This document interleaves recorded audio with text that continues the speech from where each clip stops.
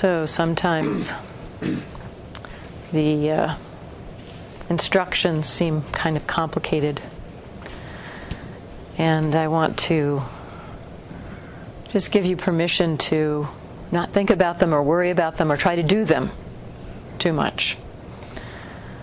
One of my teachers, my Burmese teachers, says, nothing I tell you is anything for you to do, but it is information that perhaps wouldn't have occurred to you, and having that information in your exploration of your experience, just as you are practicing being aware, having that information can offer different ways that your mind will start to explore experience without you really having to do it. So be really relaxed around the instructions. As we're offering them over these days, it can sound like a lot, but really it can be very simple. Just notice what is obvious in this moment of experience. And as the mindfulness starts to get more continuous, it strengthens the power of our ability to see more and more. And so we don't have to try to find all of these things. Just do your practice. Just keep tapping on that scooter. Keep noticing moment after moment. Am I aware? And what am I aware of? Anchoring your attention to support this in your breathing, or in the body sensations, or in hearing, whichever is most congenial for you. So we have a few minutes for questions, if there's any questions this morning. So mindfulness of the body is about being as aware as you can be in the moment of what's happening at all the different sense doors. The mindfulness of the body is actually primarily at the touch sense.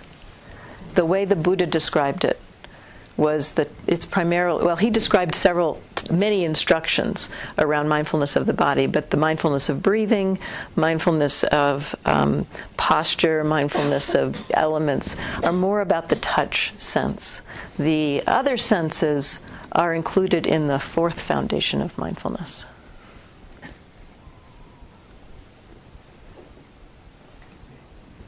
But don't worry about that too much. Just if you're noticing hearing, if you're noticing taste and touch, and I mean that there's all those six things are going on. Don't and the pleasant, unpleasant, neutral quality is associated with all of those. But this elemental piece I was describing, I wasn't describing the elemental nature of sight or of sound or of taste. There's different kind of explorations in that realm. So primarily the instructions are around the touch sense of the body. Is that okay? Yeah, that's not how I understood it at all, so that's helpful. Okay. Yeah. Using the breath as an anchor, in between, sometimes it's almost as if I go into a dream state. So in between breaths? In between awareness of the breath and coming back to the breath, and then pulling back to that, or pulling back to a new awareness. So your mind moves out into a dream, or there's a kind of you get lost into a dream state.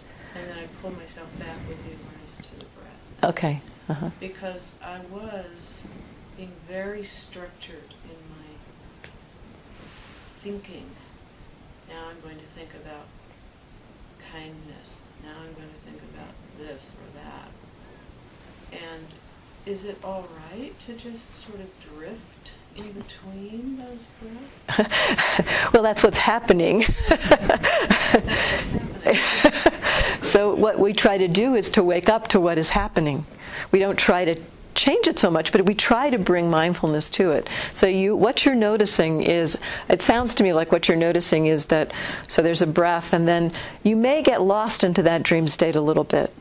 There's probably a little bit of kind of just, maybe some images coming, and there's maybe a little bit of getting lost. At some point you wake up into that dream state, and there's a recognition, oh, this, images or kind of a dreamy quality is happening.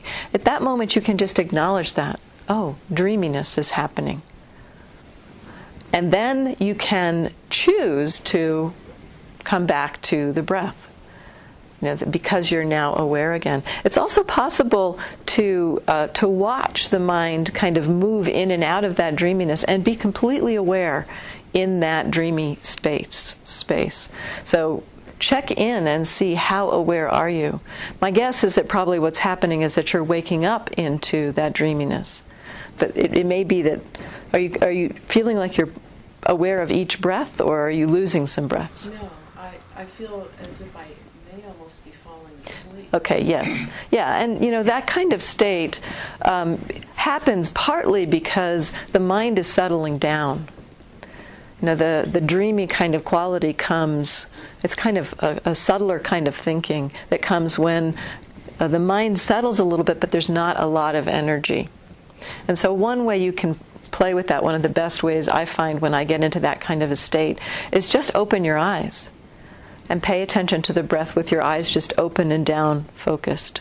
That gives just a little bit of energy into the system that will help keep you alert. And you'll find that your eyes will close and you'll drift back into dreaminess.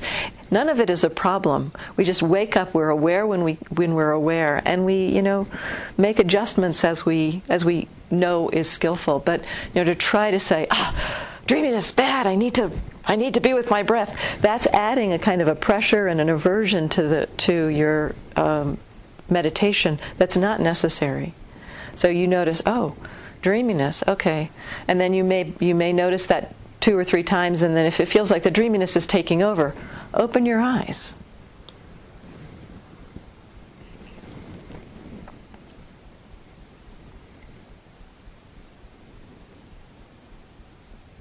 Yeah.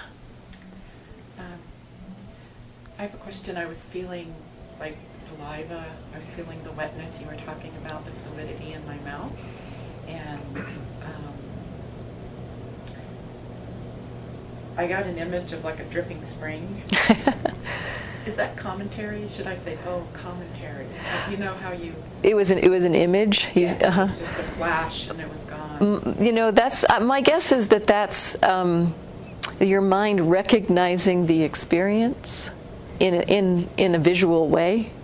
So it's probably in that realm of like perception, like when you're hearing and your mind goes car, it's an identification of experience. It's just your mind kind of trying to create a recognition of what is this kind of. So you don't need to stop it. You've just noticed that it happened. You can note it if you wish. You could note it as seeing or... sometimes I find that it's really helpful with, even though the eyes are closed, the mind is exploring experience through this visual field. Images are coming, and I find it helpful to use seeing as an acknowledgement when that happens. Just acknowledge the process of what's going on. I wouldn't try to stop that kind of experience. But noticing that it happens is helpful because that's a prime place, that place where we recognize something. So there's the image of the spring, dripping spring. If you didn't notice that, what might happen after that is that you'd be off someplace looking at a spring in Hawaii, and then suddenly you'd be on the beach, and then you're gone, So the fact that you see it gives you the opportunity to just recognize, this is just the mind doing its recognizing process. And, just come back to the feeling of the wetness. And often when you recognize them, they disappear. Did it disappear when you recognized it? Yeah. Yeah.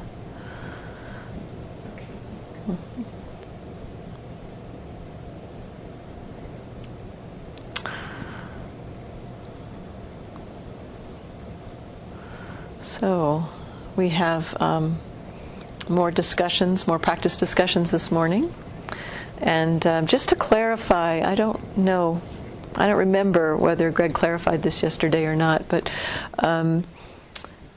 you're each going to be have 2 practice discussions in which your names are actually written by us, and we'd like you to come to those. And then you've got the option to sign up on the alternate days. But I just wanted to make sure that you all know that you had half of you had a practice discussion yesterday. Another half of you will have a practice discussion today, and those of you who had the practice discussion yesterday will have another one tomorrow. So just keep track of the board and whether your name is up there to come see one of us. And then we'll need a practice leader at 10:15 again. Somebody willing to sign up to ring the bell here at 11. And as Greg said, there's no need to sit up here. You can take the bell back to your chair or your cushion. Great, thank you. Thank you very much. So, it's another snowy day. Enjoy your day of mindfulness.